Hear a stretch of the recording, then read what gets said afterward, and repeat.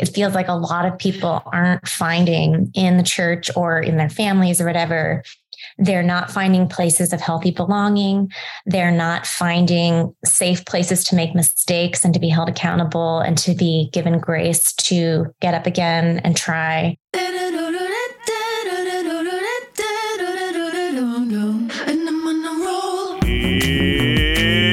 It's watering time, everybody. It's time for Apollos Watered, a podcast to saturate your faith with the things of God so that you might saturate your world with the good news of Jesus Christ. My name is Travis Michael Fleming, and I am your host. And today on our show, we're having another one of our Deep Conversations. Have you ever got so into a conversation with someone and the conversation was so good and unfortunately the time was up and you realized that you were only just getting started? That's how it felt in my conversation with today's guest, Ann Snyder. Ann is the editor-in-chief of Comment magazine. I wanted to bring Ann onto the show because I found Comment and I was intrigued by it, especially some of the articles that they had on the site. They drew me in because they seemed to be thinking about the issues that I was thinking about. And then I encountered Jerry Rude, and I asked Jerry for a recommendation of someone to talk to, and he mentioned Ann. And when she came onto the show, it didn't disappoint. Ann is a phenomenal communicator, and God is using her and Comment to reach a very unique audience. Their mission is to do public theology for the common good. And I know some of you might be saying to yourselves, what in the world does that mean? Well, it means that they engage in conversations in the public square so that others might benefit from it. Or as they say on their website, Comment is one of the core publications of Cardis, a think tank devoted to renewing North American social architecture rooted in 2,000 years of Christian social thought.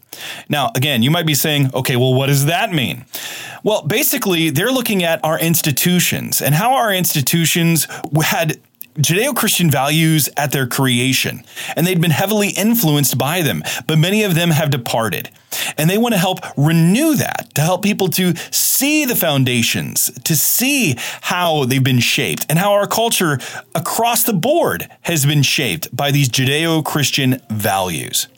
You can see why I wanted to talk with her, because we're both dedicated to renewal, and we're both dedicated to helping people think deeply about who God is and what his plans and purposes are for the world. Our expressions and mediums may be different, but our mission is actually very similar. This is what their website says about the magazine. Comment is not here just to celebrate and affirm that it's good for Christians to engage in the many diverse spheres of our culture. You know that. You want more. So Comment is not another worldview magazine. Instead, it goes beyond the why and looks at how we actually get down to the difficult work of being faithfully present in culture. Faithfully present. I love that. That's our kind of endeavor. And as you're about to hear, Ann is our kind of thinker, and I think you're going to love her. I'm always excited to introduce people to help us grow in wisdom and so that we might understand some aspects of what we call the Missio Holistic approach, so that we might be able to live skillfully and accomplish the mission God has called us to in the world. Or, as the proverb says, walk with the wise and become wise. Associate with fools and get in trouble. Ann is wise and will help us to grow in wisdom as we think through how to engage in our world today. But before we get to Ann, I have a couple of announcements. We've been giving you deep conversations once a week, but we have so many people that we want to talk to or that we have talked to, and the episodes are just sitting there that in our traditional format that we have right now, it would be over a year before they would ever see the light of day. So rather than release one episode a week, we'll be doing two, releasing on Tuesdays and Thursdays, a part 1 and part 2 if necessary. That's the first announcement. Secondly, we have just launched our 10 for 10 challenge, where we are asking for 10 new watering partners to join us by giving at least $10 a month. If you've been blessed by this show, then sign up. It's simply 2 coffees at Starbucks. That's it. Go to apolloswater.org, click the support us button, and by doing that, you are becoming a watering warrior, standing in the dry places, pouring out the water of life to bring water where life is languishing. Now, with that in mind, let's get to my conversation with Ann Snyder. Happy listening. And I'm on a roll. Ann Snyder, welcome to Apollos Watered. Thank you. This is a fire hose already. Oh, and I've toned it back. I really toned it back just for you. Okay. You know, you're kind of. You don't need to hold back. I can handle it. Oh, I don't know. I was the dramatic roller coaster girl growing up, so I can go for it. Okay. All right. Well, let's see what we have here. Are you ready for the Fast Five? I think so. Well, actually, I don't think so, but we'll see what comes out. All right. You are in DC now, but you spent a long time in Houston, Texas. So, yes. DC or Houston? Houston, hands down. Why? Okay, not the prettiest city in the world. Admittedly, it's like an urban jungle that just the freeways never end, and sometimes there's 16 lanes. But the people, the food, the spirit of future orientation and chutzpah to collaborate with whomever, the embrace of difference, not the fear of it, and surprisingly beautiful artistic sensibilities once you get past the concrete and inside people's homes, inside museums, inside pop-ups, all sorts of things. I just felt like it was the new Ellis Island of our day when I was there. And yeah, I feel very homesick for a place that I wasn't even born in, but it's just gives me hope for America, that city. How many years were you in Houston? I was only there for 3 years, but it captured me. It had a bit of a vulnerable transition time of my life. And I had been in DC before and back now, but there's just something about the lack of pretentiousness and even though it was such an unwieldy, sprawling place physically, I just found layers and layers of people who embraced me like family there when I needed it. So I'll never forget it. Never forget that city. That's pretty awesome. That's pretty awesome. So how about this then? This doesn't have to be in Houston. This could be anywhere. But my favorite date restaurant, you're going on a date. Ooh. Your favorite date restaurant is what? Gosh. Well, I don't know why I'm going to say this because my husband is not taking me here, but this is what first came to mind. The like a teppanyaki place where they cook in front of you. I don't know why that first came to mind, but it's like, well, let me go back to my dating days, like pre-covenantal permanent relationship. If you feel like there's going to be awkwardness, it's nice to have a bit of a show in front of you that you can interact with and like talk about a lot of other things that are inspired by someone lighting their hands on fire or throwing an egg in the air. So I need to tell my husband to take me there. I think we're past the awkward stage, I hope. But okay, wait a minute. What did you call it though? Am I not calling it right? Like it's sort of a Japanese teppanyaki where they teppanyaki? I've never heard that word before. Teppanyaki. Right. I mean, you could be right. You're the editor in chief. Should we Google this? Oh no, I don't know. I don't always know. The internet is our friend in these ways. I grew up in Hong Kong, but actually I've still never been to Japan. I'm hoping to change that. Yeah, it's teppanyaki. Teppanyaki. I have learned something. You have educated me. Hibachi. It's a post-World War II style of Japanese cuisine. Oh, so hibachi's it? Well, maybe it's. Let's just say it's either or, and we'll get the facts right afterwards. Hibachi or teppanyaki? Teppanyaki. It's the title for the podcast. Teppanyaki. Yeah, that'll get a lot of hits. Okay, here's the third one. My most annoying habit to those closest to me is what?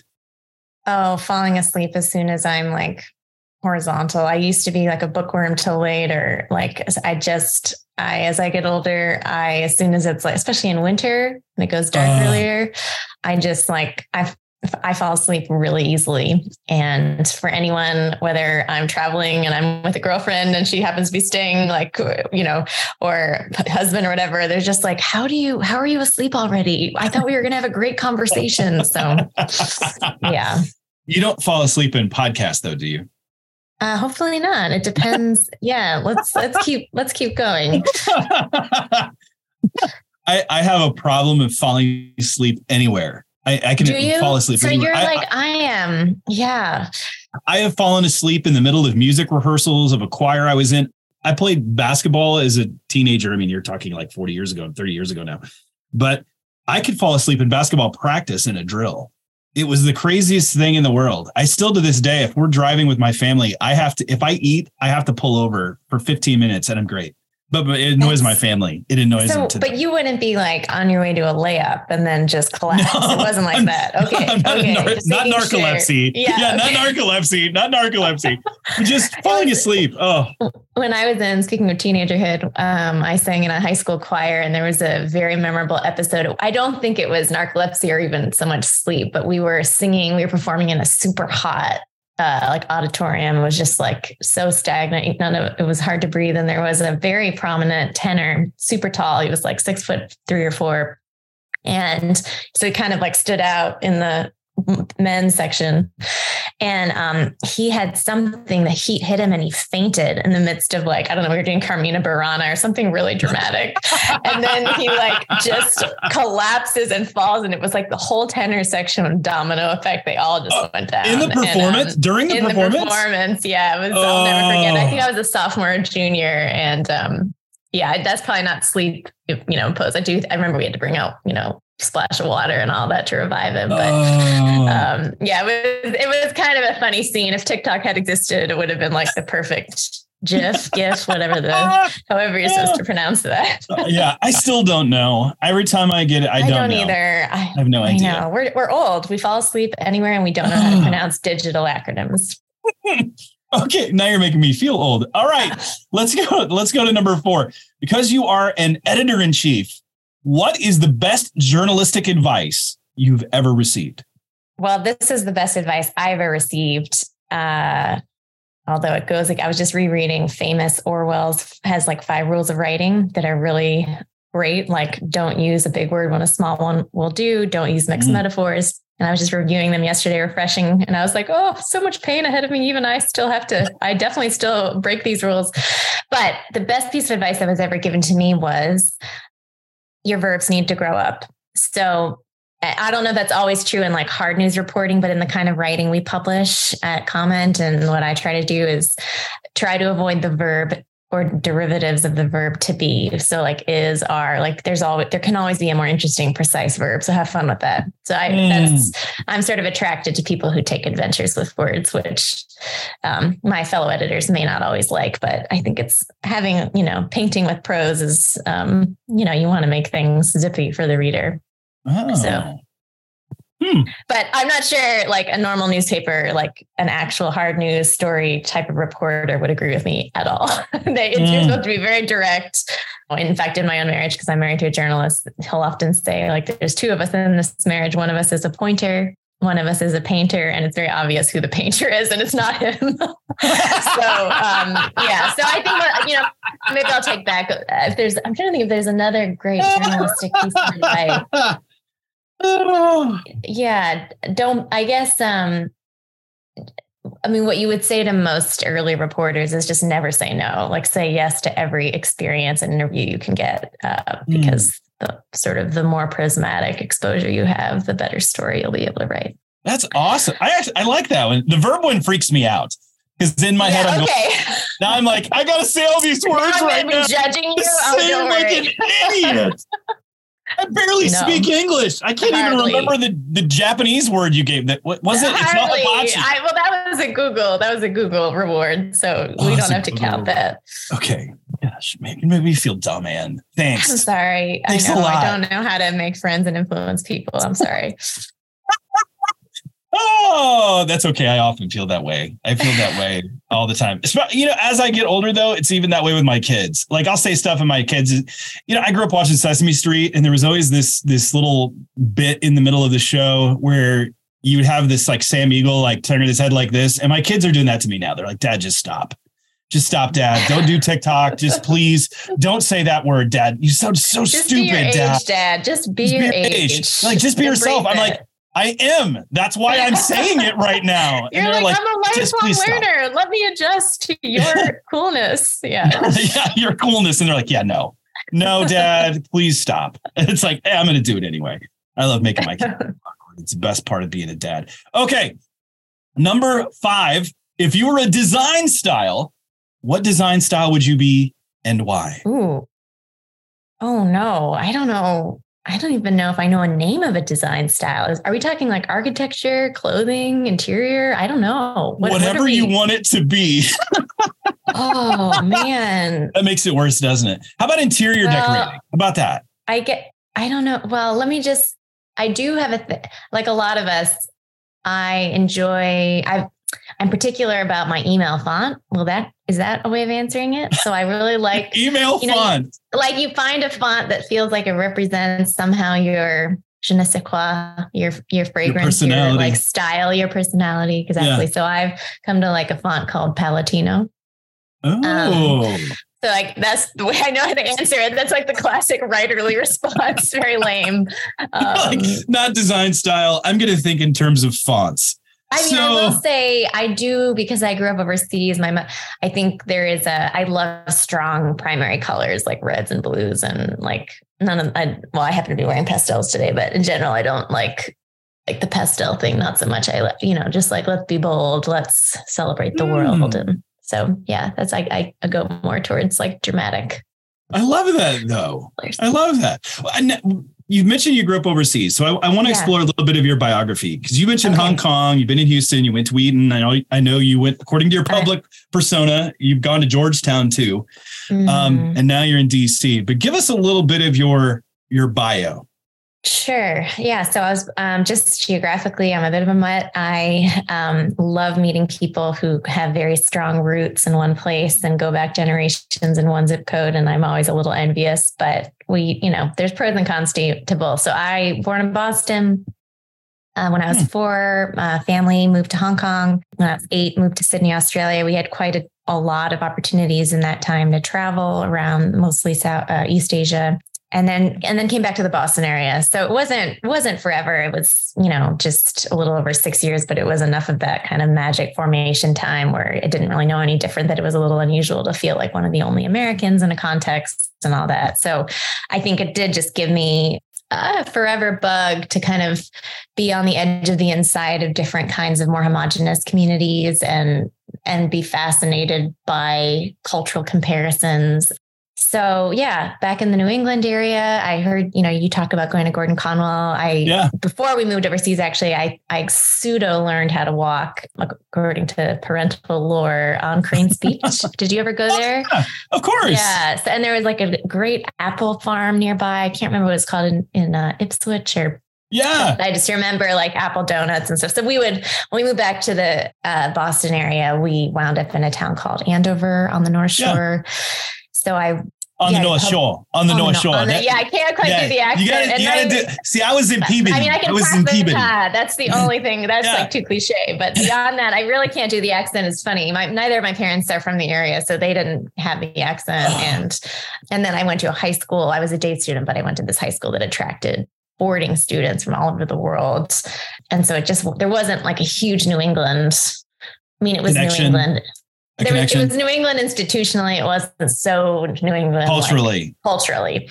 So that was that. Very pretty, wonderful high school in many ways. Very rigorous, unique experience, I think, to be that age and back in a bit of an international environment. Very secular. I had a sort of conversion experience as a sophomore in the context of a church youth group. Grace Chapel, if that church means anything to you. Yeah. And then read this book called The Scandal of the Evangelical Mind when I was a junior or senior, and found it very intriguing and thought, okay, all my peers here are going to largely New England colleges, maybe like pretty elite schools. I'm going to go to my college counselor and see if she's ever heard of a place called Wheaton College in Illinois, if that's where this guy Mark Knoll used to be. I'm just interested in this whole idea of integrating faith and learning. And I remember the college counseling office was like, what is this? Why would you leave a place like Andover and go to a place like Wheaton? That seems like a big step backwards in all the sort of meritocratic norms that they had as like what mattered in terms of prestige and name brand and recognition. And just the fact that it had, this is before the word evangelical became a 4-letter word, but it still was affiliated with kind of a subculture that a sort of New England brain thought was like anathema to everything good and enlightened and sophisticated. So anyways, I did wind up choosing to go to Wheaton. And so that was its own huge culture shock. And great formation. I can keep going. You want me to just? Yeah, keep going. Yeah, this is awesome. So yeah, Wheaton, imperfect place, but for me and given my kind of where I'd come from, very grateful for that education in that time. I wound up as a philosophy major. I was like the only person who didn't have dreadlocks in that major, but I loved it. Pretty male dominated, I would say. I kind of liked that too. Actually, it was fun. Like, I don't know, you just like, but I don't mean that in an overly, I mean, maybe there was some flirting going on, but it was probably more just like in the Wheaton context, these Christian colleges can be very, why are you laughing? No, because I went to Christian colleges. I know exactly what you're talking about. So like, this is kind of way you flirt, it's just the way it goes. It's just the way. And I think sometimes I felt like it was a shock to me coming from a pretty academically aggressive, no holds barred intellectual environment in high school to go to context like Wheaton, which under the water, I joke like Wheaties are kind of like swans, like acting very chill and smooth and like gliding across the water above, but underneath they're like going furiously, but they're not going to show off about that. It's because you need to sort of be a little bit publicly pious, or it's like, we care about who you are, not what you do, like all those things, which are, I would say, good values, but as it pertained to gender, and this is going back 20 years, but there were I think there was some hangover from an earlier era where it sort of seemed like if you were a female student, you were either going to teach kindergarten and get married by age 22, 23, and nothing wrong at all with either of those things. But the sort of like impulse to express an original thought and challenge a professor and duke it out, all those kinds of modes of engaging with ideas tended to be more of like a male thing in that sort of Christian college context. So I was attracted to the philosophy major because it kind of felt like a place full of permission to just go for it in those ways. Yeah. I wasn't great at it. I remember getting quite a few C's and B's. So it was hard, but I loved it. And that combined with, had a very impressionable experience digging ditches in Honduras, which is just one of those like moments of realizing maybe I'm called to be some form of a bridge builder. There was something in that experience combined with, I think, you talk about your church in Aurora and how, you were kind of between these like radically different worlds and also just radically different days, like what people's concerns were, oh my gosh, just so different in the nature of, frankly, the level of suffering, the communitarian versus individualistic, how we treat time. And I felt like that just in this brief experience in Honduras, seeing like levels of sort of poverty and chaos on the one hand, paired with extraordinary communitarian cohesion over and above sort of a set of American colleagues who were not at all sure how to handle, and myself somewhat included, how to handle the level of like impoverishment and gender relations and all that. Anyways, there's a lot of dynamics I could describe, but there was something in this very particular experience that was embodied, that was where I found myself in this position of kind of translating culturally and linguistically. And I view it as sort of like the beginning of, I don't know what this will look like in my life, but somehow maybe I've been given some tools and life experiences to exist on the borders between communities and help them understand one another, whether that's generational or social class or cultural or whatever.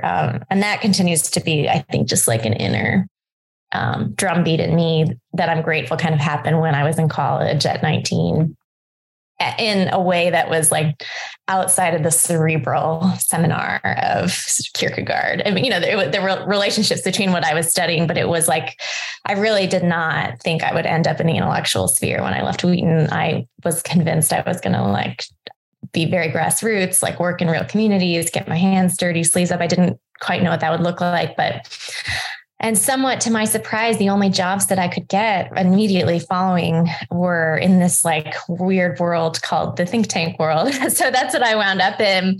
And that was a journey of kind of, I was put with, in a program, a foreign policy program, as like a research assistant. And we worked with a lot of journalists and pretty sophisticated journalists. So that was kind of my exposure. The theory of change was like, if you can influence the media, hold events for them and educate them on, in that at the time it it was like a program related to Iran and Venezuela. And it was kind of random in retrospect. And I was very naive politically as its own story. So I come to DC a bit like, this is the job that hired me. I like the idea. I had also been an international relations major in college. I like the idea of doing something global related. Maybe this could be a path to being in the foreign service. Like, you're just like open to whatever that rings at all of anything you've touched in your life. To my surprise, I wind up like hanging out with all these journalists all the time through this think tank program. And I just was so attracted to the ways in which they could be 70 years old and they were still so curious. They just had this lifelong learning zest about them that they weren't bored, basically. And there was just something about the earnestness with which they wanted to uncover reality. And of course, there's so much I could say about media now that I've been more in and out of it. And, so many dynamics have shifted over the last 20 years, particularly as media has become more, I think, politicized on all sides. But at the time, all I saw was people who really wanted to render an honest story. So that appealed to me. And I kind of migrated into the world of magazines and the newspapers in DC, and was still interested in bringing like a higher conceptual philosophical set of categories, but wasn't so interested in just having that rest at like systematic, broad-based, top-down levels. I wanted to be in real lives at gritty crossroads. So I got very interested in kind of what's happening as second, third, fourth generation immigrants in the US. How are they negotiating their identity? What are their trusted information channels? All of that. And so I was somehow had a few journalistic opportunities, basically freelance, people who found out of my background. And they were like, it seems like you could give us some insight into some of these different ethnic communities and at different generational levels in terms of how long they've been in the US. Could you write about why certain people are voting a certain way, or where people are trusting where information comes from? How are people finding out about job opportunities who are outside of the main dominant culture?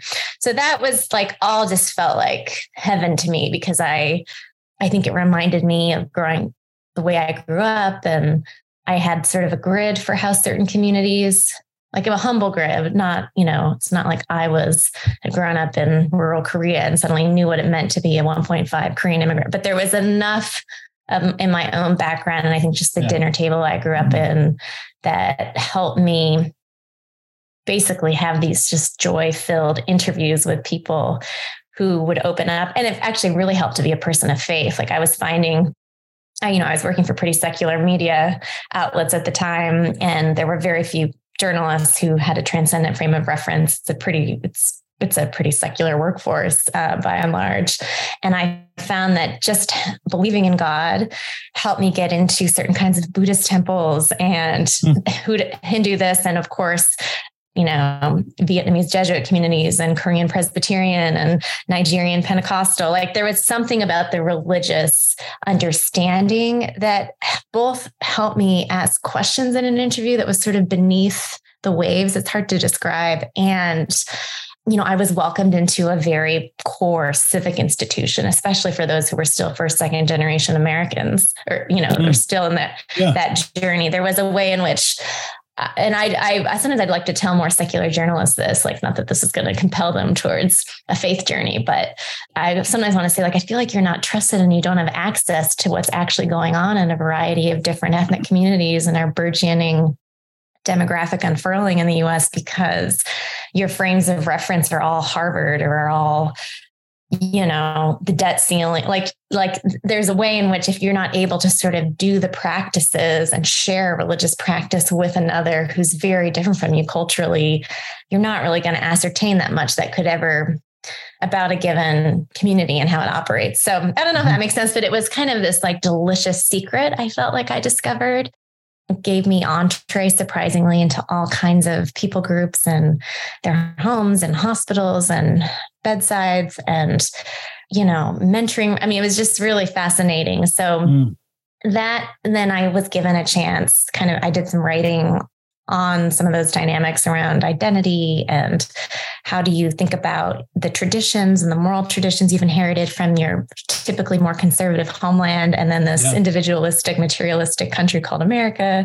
How do you negotiate? How do you handle your kids who are if you're the first generation parent and you're watching them become more American, this is exactly what you want for them. At the same time, you're mourning the loss of certain values as you watch them kind of take on a more modern American consciousness. So all of that. And I was at a foundation in Texas, was intrigued by, I guess, what I was writing about, how I was writing about it, and invited me to come to Houston. And they were like, if you're really interested in these dynamics of America's demography and how it's shifting and which institutions are embracing those shifts and which are struggling, come to a city that is just exploding at the seams with some, I think at the time it was the most diverse, most languages in the US city in the country, which none of my New Yorker friends understood. I think they were like, Houston, that's like all cowboys, right? And I was like, actually, no, it really is the world. So I said, yes. And that was a total adventure. And I got to tell all kinds of longer form, usually magazine stories, and was paid to do it. And I had a steady way to put bread on my table by this foundation called the H.G. Butt Foundation, which also supports something some of your listeners may be familiar with called Laity Lodge in the Hill Country, which is sort of an ecumenical retreat center. So there was also like kind of a faith appreciation through that foundation as they were kind of experimenting with nonprofit journalism. And yeah, so none of these things would I have ever imagined when I was 18. Like, you don't know about these like weird career paths when you're young. We're going to take a quick break and hear a word from our sponsors, and we'll be right back. The most important Bible translation is the one you read. At Apollos Watered, we use several different translations when we're studying, preaching, or teaching. But again and again, we keep coming back to the New Living Translation, the NLT. That's why we are excited to partner together. We are united in the belief that understanding the Bible changes everything. Because if you can't understand it, then you won't read it. We want you to know the God of the Bible, to water your faith so that you will water your world. That's why we recommend getting an NLT. It's the Bible in the language we speak. It's not foreign or complicated, but up close and personal. To save some money, go to Tyndale.com. Use the promo code NLT Bibles. It will give you 15% off. There's an NLT for everyone, from kids to adults, devotional Bibles, study Bibles, and so much more. Get one today, because understanding the Bible changes everything, and the NLT is the Bible you can understand. Why were your family in Hong Kong? I mean, go from Hong Kong, Australia. What were they doing? My dad worked for a Boston-based bank in foreign exchange currency trading. So they were interested in having him start a branch of the bank in Hong Kong and then also in Sydney. And my mother had been the daughter of Bible translators / linguists in Peru. So we kind of had this, that was the other part of the background, was our apartments and our homes had a bit of this like Peruvian indigenous flavor from her growing up years in the Amazon, but our sort of external relations and friendships as a family, when we were living over there, were more kind of, cosmopolitan, diplomatic, finance, that sort of tier in Asia. So sort of like Latin America indigenous plus, Hong Kong global finance. Interesting. I don't know what else. It's sort of an interesting way to. It's very eclectic. Try to make sense of the world. It is eclectic. Yeah. Southern, Northern Hemisphere. Mm-hmm. It's fascinating to see just your cultural experiences and how that shaped and formed you. I mean, having Wheaton as a base and then exploring this new world of Houston. And it is one of the most diverse places in the world. I know, especially in the United States, and I'd say a lot of majority world or a majority of Americans would be unfamiliar with that, no matter what your cultural background is, unless you're in that diverse world. So you're in Houston, you're working for a foundation, you're writing, but then what happened? And then about 3 years in, I got a phone call from an organization that I had heard of, but I had always wondered kind of what they did. And they've shifted. So I'll just preface to say they've shifted a bit in ways that I don't love now, to be honest. I can say that on air, but it's called the Philanthropy Roundtable. And basically it's like a gathering, or it's an organization that tries to help foundations and individual donors give more wisely, kind of according to their values. So there was a group of donors who were kind of members of this essentially association that were getting very concerned about the fact that it felt like character building institutions were running out of fashion, and who was really kind of like, where are the Boy Scouts anymore? Like, how come we don't seem to have as many institutions, both in our education system, public and private, families, sports? Like, it just feels like the moral layer of giving people like beautiful desires and well-ordered loves and all that's kind of gone by the wayside in a more technocratic nation. Mm-hmm. That, or in a nation that's kind of like stopped asking questions of why and what for, and that we become, our metrics of the good life are a little whacked out. So it's a big unwieldy kind of curiosity and concern. And these donors, or the sort of initial set of foundations and individuals, were asked the roundtable to develop a program called the Character Initiative, where they would hire someone to go out and figure out how is character being shaped in a very pluralist new 21st century that was not as arguably kind of culturally homogenous, morally, didn't have as much of a shared kind of moral frame of reference as one might argue had occurred 100 years prior, when a lot of like the Boy Scouts and the YMCA and the Settlement House movement and the temperance movement and all those kind of that interesting progressive flowering of these like big civic institutions that had local manifestations occurred. And basically they were like, could that happen again today, even though we're a much more diverse society? So the roundtable somehow, at that point, I think I had published enough things at the intersections of like culture, institutions and institutional health, demographic shifts, and a little bit of sort of religion and values. It's like kind of a random assortment. They got a hold of me, and I had some contacts in DC. So there was a few relationships I had built in DC in my first stint there, that the Philanthropy Roundtable is headquartered in DC.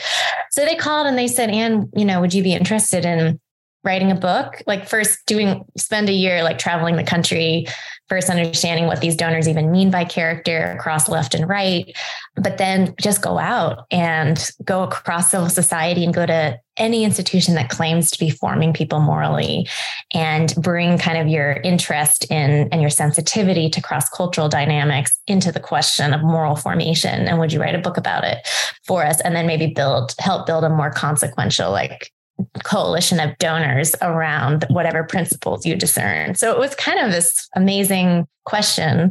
I hesitated at first because I think there was like, it was like the Wheaton critic. It was like the Wheaton sort of like too clever by half DNA in me or something, frankly, because it's a secular organization and more politically conservative, but not necessarily faith-filled, that was sort of had interest in this question. And I was like, character, like, I don't know. I don't want to be like the goody, like Bill Bennett wrote the Book of Virtues. Like what, I don't know, just sort of like, I don't know. Do we want to I was like not that motivated at the time by essentially like creating a Boy Scouts Renaissance, which is sort of what I thought was being asked. But the more I thought about it, it felt like a new, interesting step to kind of, almost give a little bit more of, not a sermon to my vocation, but like there was something attractive about, I'll just put it this way, because my experience in Houston personally had been one where, like I said at the outset, I really felt like I was given a series of substitute families in different communities and through certain kinds of institutions that took me in, that kind of refashioned me after I had sort of just had a bit of a mess of things occur right before I left to go to Houston.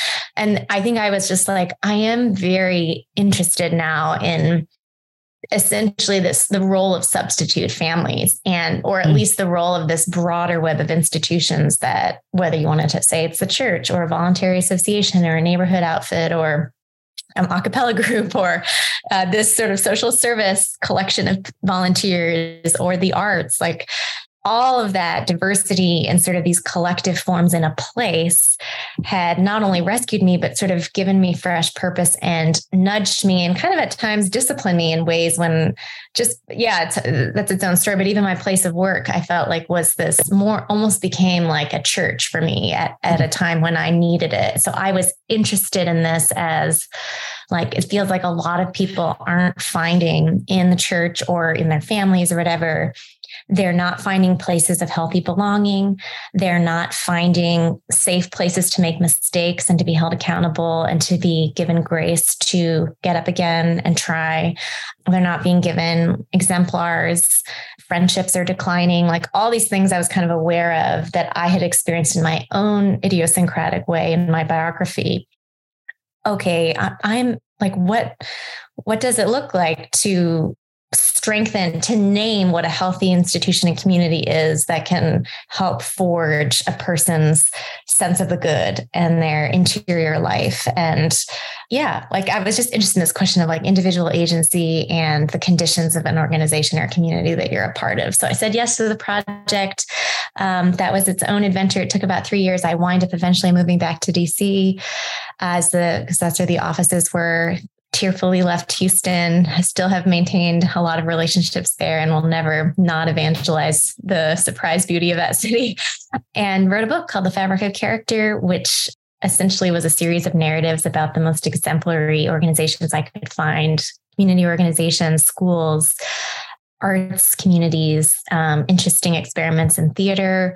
And then I sort of found this, rehab communities. I found this sort of pattern of underlying principles that are at work in a really formative ecosystem. And they're things like rituals and liturgies and psychological safety and joy. Like if there is joy in the house, even, you can think about this in a church context, usually that's a sign that something is right. And that's not the only thing, so it's sort of like I came up with these principles of, like, there were many of them, 16 of character formation. Like if you as a donor, if you as an institutional leader can answer these questions of, like, does your organization have a strong sense of telos, what it is for, a transcendent mission? All these things are kind of in place.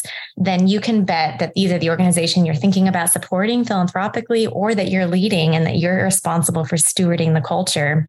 It was like a cultural audit for like healthy formative institutions. And that became this very fun tool that really didn't feel like I came up with it. It was more like I was just inductively, I first journalistically went around, tried to paint a portrait of the most compelling communities that seemed to be saving lives and saving kind of moral trajectories.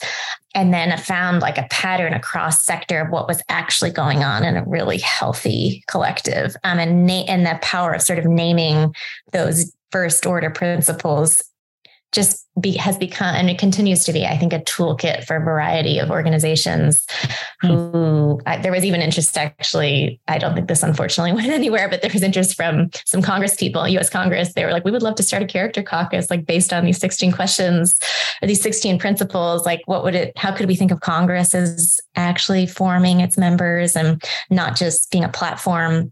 So I'm so grateful for that project. And it was also fun, frankly, to see the way in which the naming of reality and storytelling and invitational questions animated by, I think, timeless principles of human flourishing and the true and the good could also animate a community and even a coalition of, in that case, sort of donors, doers, and thinkers together to kind of not necessarily build a movement, although that would be cool. I don't think I was the person to drive that, but to at least catalyze a united group of people. And so that words were not just to stay on the page, like the naming of reality, in this case, story and principles, can actually galvanize like movement in the world. And for me to experience that was very delicious, and to sort of convene and design events around the material. And so that was that. And then I'll end here because I'm tired of talking about myself.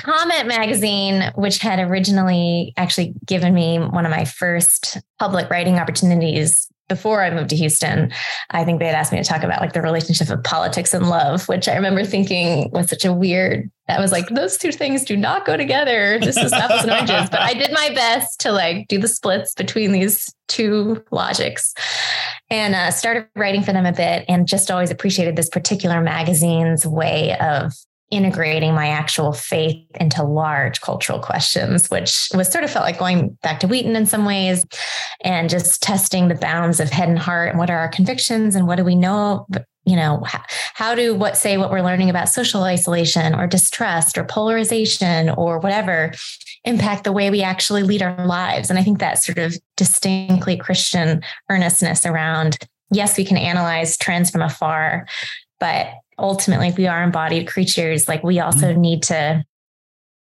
figure out our response in our own lives, if there's some relevance to our vocation and how we steward that vocation. So Comma had been a place for me to explore some of this in public and writing. And they believe in institutions. They believe in formation. They love civil society. Their tagline is public theology for the common good. And so I think this work that I had done around institutions and formation and character just really was totally singing to their choir. So they reached out and said, we have an opening for a new editor-in-chief. And so that was its own discernment process. And I've been doing it now since right before COVID. So 2019. And it's been like the joy of my adult life to be stewarding this magazine in this season of North American life and try to figure out, we are primarily a cultural magazine, but that doesn't mean we're apolitical. I've sometimes maybe shy away from political controversy, but, trying to figure out how do we tap into and catalyze conversations around small dinner tables often for what you say, the audiences of your podcast, these like those in holy discontent who are often, our audience tends to be those kind of typically local, though there are some national figures, but typically kind of local community shepherds. They could have an institutional leadership role or just be like a beloved, trusted neighbor in a neighborhood who are increasingly beleaguered and challenged and don't feel like they're getting the vocabulary or tools to sort of so into hopeful, constructive, common ground building work on the ground in their communities. And we're trying to provide succor and imagination and unlikely exemplars and even companions for the journey through the pages of a magazine. And I love, and that doesn't mean we avoid critique. Like we do have pieces where we are quite critical and, but we're trying to say, we do believe like 2000 years of Christian social thought can animate how we, try to exist in this fragile democracy, how we think about treating all people as infinitely dignified, how we, increasingly I'm getting pulled into, okay, well, what do you as a magazine think about all these trends and quote Christian nationalism, so these political currents are happening and I feel like my job increasingly is like, okay, we want to stay orthodox and address like the deeply pre-political human questions first, but there are still implications if you're starting to see certain trends across on both far left and right that are fundamentally like dehumanizing and I would argue heretical as how do we sort of define our turf? I'll just close by saying I think people probably know me as being like aggressively committed to hope and not being overly a grouser or overly like focused on all the negative. And I think my question these days, and even trying to understand this historically, is like, insofar as we're in a moment where it feels like movements are largely fueled by fear and you could argue hate, or just, let's just say fear, sort of fear-based fuel, which I think is a function of politics seeping into every part of life. Cause like the political juice is often fear. It works really well. Is it also possible simultaneously for hope to fuel a movement or hope to fuel like a multi-tiered community of people animated by a philosophy grounded in self-sacrificing love? And yeah, I hope it's possible. I think historically you do tend to see these two movements happening simultaneously, but it remains sometimes I think in the age of like what gets clicks and, where are people really galvanized when they're outraged? You see like if you're just looking at like mass numbers and there are moments you get discouraged and you're like, gosh, is being a publication that's trying to be constructive and imaginative and a reforming one, not so much a revolutionary one, is that just going to stay very boutique and small and it's not going to really mushroom because people are so addicted to the outrage machine? So it's an open question. I genuinely don't know, but we're betting on hope. We're just even for my own sanity, I can't go too far the other direction. How do I deal with what I'm feeling? Maybe I just don't. What you do when I'm in ruins, all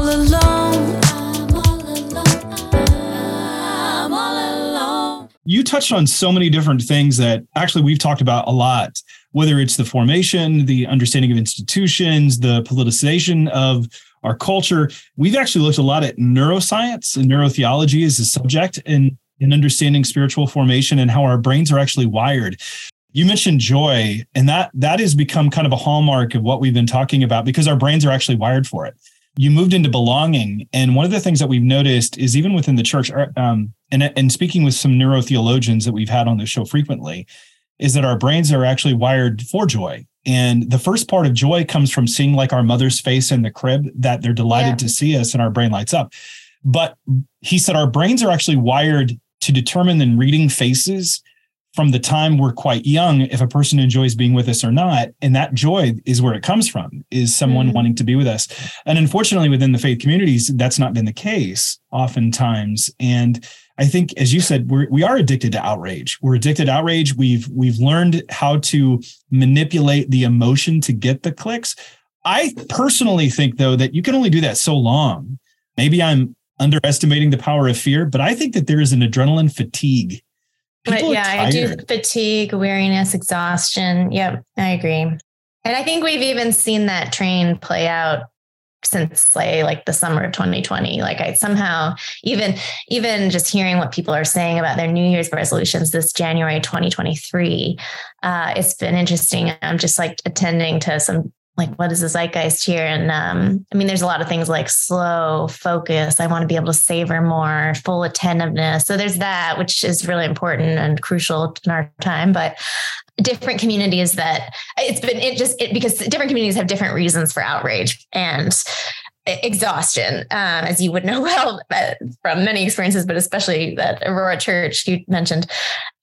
I'm sensing a lot of like quiet, hidden, constructive reimagining work happening in a lot of different communities as they're just tired of like the Instagram performativity and the sort of constant public condemnation. Like, even if that's still happening out there, I'm sensing a lot of people just withdraw to more productive work. My only question mark is, are we getting back into certain kinds of silos? And, so that's kind of it's just a question mark I have. I don't fully know, but I do sense there's a response there. We've hit the sort of exhaustion peak. Yeah, I agree. But I love what you're doing. One of the things that we talk about is the semper reformanda. We're always reforming. We're always rethinking. And one of our core values is exploring history. When Os Guinness was on the show, of course, he's like, we don't know history anymore. We don't see the cycles, the pendulum swings back and forth. But our time seems different in that everything is so public of what we're doing. And that's why it seems that you've hit on the theme of embodiment. I mean, why has embodiment and the rediscovery of personhood become so important? You've written about that in comment. Why has that become so important today?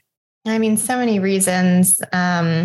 I think this is all in our mind, even as like the latest news about all these chat bots is like on every newspaper front page as like, and I'm reading all these higher ed administrators and pedagogical designers are like, oh my goodness, we have to totally change the way we teach. And I mean, my first response to the whole chatbot thing, and this is me being naive, and I actually do need to read a lot more because we need to engage on this seriously, but as a magazine, but I was like, I feel like this is just an opportunity to like really double down on the sliver, but maybe the big sliver of what human beings will only ever be able to do. And that has implications for how we think about the, slowly dying liberal arts. Like, shouldn't this be the moment for the liberal arts to like come back with a vengeance, somehow? And I think COVID, for all of its sort of tumult, and of course, horrific ways in which it unequally struck so many families and communities, just mortality, death, et cetera. If there was one thing I noticed, I kind of ran this project called Breaking Ground over COVID, where I was trying to just like ask a wide array of people, what is this time revealing about our society, about ourselves? Mm-hmm. What can we learn from history? And like the common thing I think I got out of that project was people are attending and trying to name what is most human about us. And I do think embodiment and limits and our relational, like finitude, and our sort of relational wiring were the major takeaways for many, many, many people. I could name more attributes, but so I think somehow it feels like a lot of religion, and maybe this has been this is maybe true as ever since Jesus's time, but feels like a lot of religious talk and focus sometimes like winds up being a distraction away from the needs and beauty and glory of the human person. Like there's sort of, I can't explain. I need to get clear on this in my own head, but sometimes it feels like a lot of theological talk and a lot of like hemming and hawing about the church falls accidentally into this like logic of empire or around numbers or sort of American metrics of like, there's so many sort of conversations happening that seem to be ignoring the tangible realities on being human. Yes, exactly. Right. That were embodied, I think in the fullest human creatures of all time, namely Christ himself. Right. Yeah. So I just think there is an opening right now as so many people, as everyone at different levels of consciousness are confronted with forces that seem to be making us feel more disintegrated, less connected to others, totally unseen. All the ways in which I think we feel increasingly like tempted. Are we just becoming robots? Are we becoming machines? This is an opportunity for those animated by, I think, a Christian sort of understanding of the human person to speak constructively on a range of concrete issues, whether it's end of life and death, whether it's how we understand what the person is from cradle to grave. There's many areas that even touch into policy. To answer your question, which is more how I wanted to answer it right away about embodiment and like our work, I think this is even, it tags back to my wanting to leave more elite media circles and like get into the texture of real human lives. And in some ways leave like the realm of philosophy and into real communities, real human lives. That's partly dispositional. I naturally learn from practitioners and people who are just figuring out creative ways to love and to cover sort of the gaps where the vulnerable are falling through. I've always been drawn to the like nitty gritty practicalities of that in context. More than like an intellectual seminar. And yet there's something insofar as we're trying to spark new imagination for a more thriving society. I just don't think, especially in an age deluged with content, I just don't think you can be soft before an argument or an imaginative piece or even a story unless you are kind of talking about it or at least experiencing it relationally and ideally around like in a hospitable setting with tables and food. So I've tried to build into the magazine itself. Like here we are a little bit used to, high middle brow intellectually, we like pitch at a certain level. These big questions around what does it mean to be human and how is that threatened? And also what are the new opportunities in our day? How do we talk about that in our context, in our particular vocational roles with accountability in relationship and allow conversations to get deeper that sort of create the conditions for tears when necessary, for great laughter, for an aha moment about oneself or about one's neighborhood or about one's workplace. Where in some ways it's just like trying to be the church, but I just have come to the conviction that especially in our day, things like persuasion, conversion, transformation, communion, all those beautiful things and experiences don't just, unless you are a gorgeous writer and who is extremely skilled and you're writing a novel, they just usually don't happen by yourself reading words on a page or even beautiful images. They somehow have to be shared and broken open with others. So that's just kind of my conviction. And yeah, I'm not the neuroscience expert, but I have a funny feeling there's some brain science to back this up. You can tell me. Oh, no. You, to me, it all congeals. This is where all this comes together. And this is what I love about it. Really what you've just, to me, is described as what the purpose of the church kind of is. And I know you're in a public arena, so it's a little bit different, but my world has been the church for over 20 years and having, grown up in it too. So it's much longer than that. But this idea of embodiment, the transformation aspect, even, and I know I think we both talked to the same person, Kelly Kapic, where he gets into, yes. I love Kelly's work. And he's fantastic. Yeah. And he's so fun to talk to. We had a lot of fun on the show because he was a guest on the show. But also Alan Noble. He wrote a book called You're Not Your Own. Yeah, because Alan was on the show. And then we have gosh, I'm so honored. Really, what am I doing on here? These are like, oh no, you're the best one. You're the best one so far. You are the queen. But you're Rambler. You're rambling guest.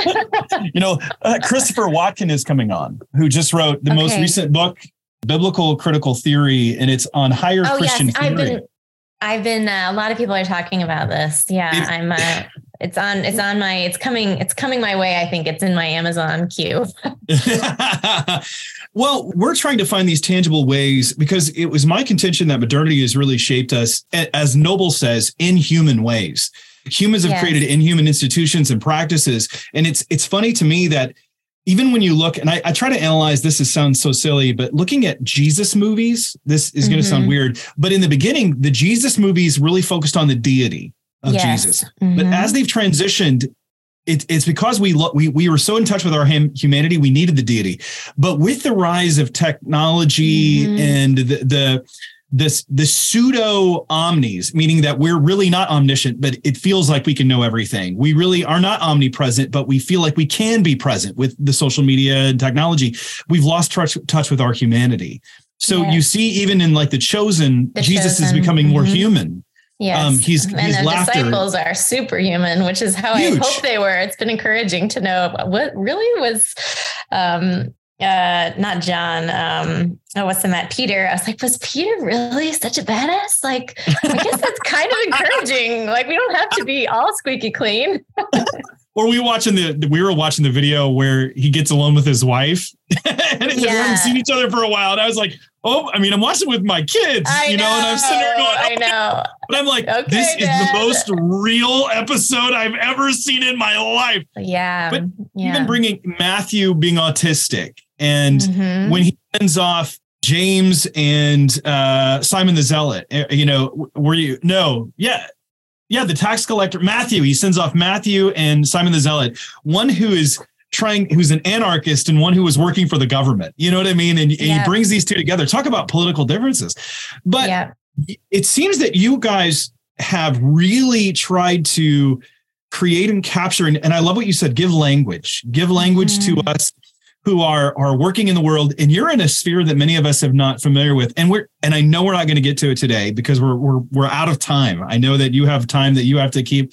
So we have to do this again because we're just getting warmed up. We're just getting warmed up. I know. I feel the same way. I'm like, now we need to have a whole conversation about Christian humanism. And is that a phrase that will even work after generations of people thinking the word humanism is like horrible? But we need to have because this is much longer conversation. I'm like spending a lot of my strategic and intellectual and just like, frankly, discerning time these days. Because I think there's like, I don't know, I don't want to necessarily say like the Holy Spirit, but I do think there is something going on in this. There is a bridge moment. And I experienced this even doing the Character Project. Like I have a podcast called The Whole Person Revolution, which is sort of what I wished I had been able to call this Fabric of Character book. But there is like this humanistic renaissance happening in different quarters of our society. And I just think this is like the open door for Christians to like really meditate on the humanity of Christ. Of course, not at all at the expense of his divinity. But there's something going on, even as we think about how Christianity is being used as a sponsor of certain cultural projects that are lifting up only certain kinds of humans as like the ideal human and not, I mean, there's just like many implications for how we think more deeply about the human person and Christianity's relation to that question over centuries throughout the world that I just find extremely important and timely and rich territory. But we need to do it in a way that like applies to the person running a healthcare center in Des Moines, So like I need and that's like the bridging. There's multiple bridging challenges, but I would love to have a sequel conversation about this. We're going to have a sequel conversation because you're even opening up again. I'm like, no, we can't start another conversation right now. Because we'll geek out all day. Right before we finish up here, tell us how people can learn more about you and what you're doing. Well, I would love for people to check out comet.org, which is really, that is what I'm stewarding. It's not really me. I just feel like I'm this quiet conductor of voices, much smarter and more interesting than me, but it's where we have a couple of podcasts, one called Whole Person Revolution that sort of interviews more practitioners of some of the ideals we lift up in our pages. Another podcast called Zealots at the Gate, which is an interesting conversation around religion and democracy between a Muslim and an evangelical. We're just doing a lot of different things, experimenting with hospitality and ideas. And we're really right now trying to, what we're trying to ask and experiment in real time. What does it look like to mature a magazine into a real-time community in the flesh in communities all over the US and Canada? So if you're interested in that, go to comment.org. See, we're piloting a lot of new things that are kind of stretching us outside of the pure publication space. And we need help and we need encouragement and we need champions of people who will kind of be willing to experiment with us. So comment.org. That's the best I can say. Well, thank you, Ann, for coming on Apollos Watered. It's been really a joy.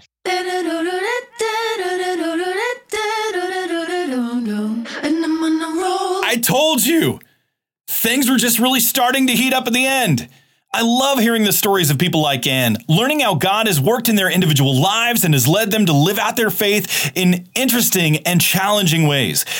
Ann's international background, her upbringing in New England, going to Wheaton and then to Houston, all brought her to the place she is now at Comment Magazine, and working to show the broader culture that 2,000 years of Christian social thinking has something to say to our broader culture today. I can't wait to have Ann back on the show to talk about this idea of hope. Animating a movement. I mean, we need that right now because we as Christians should be the most hopeful, not the least. Or even this idea of Christian humanism, that it sounds really scary on the surface, but the idea that Christianity should be for the common good is not, or shouldn't be revolutionary to any of us. After all, did not God say to the prophet Jeremiah, to the Jewish exiles in Jeremiah 29, that they should pray and work for the peace and prosperity of the city of their exile? And that was Babylon.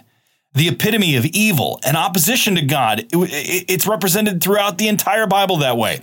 Why? Because God made us to reflect him in his glory. Christians can and should be a force for good in our societies, wherever they are. I can't wait to have another conversation with Ann, and I hope you will check out Comment Magazine and her book, Fabric of Character. Remember, we're in our 10 for 10 challenge. Go to apolloswatered.org, click the support us button, select the amount that works for you. While we're looking for $10 a month, if you want to do more, that's fantastic. And we are grateful that you would choose to become a watering warrior with us. I want to thank our Apollos Watered team for helping water your world. This is Travis Michael Fleming signing off from Apollos Watered. Stay watered, everybody.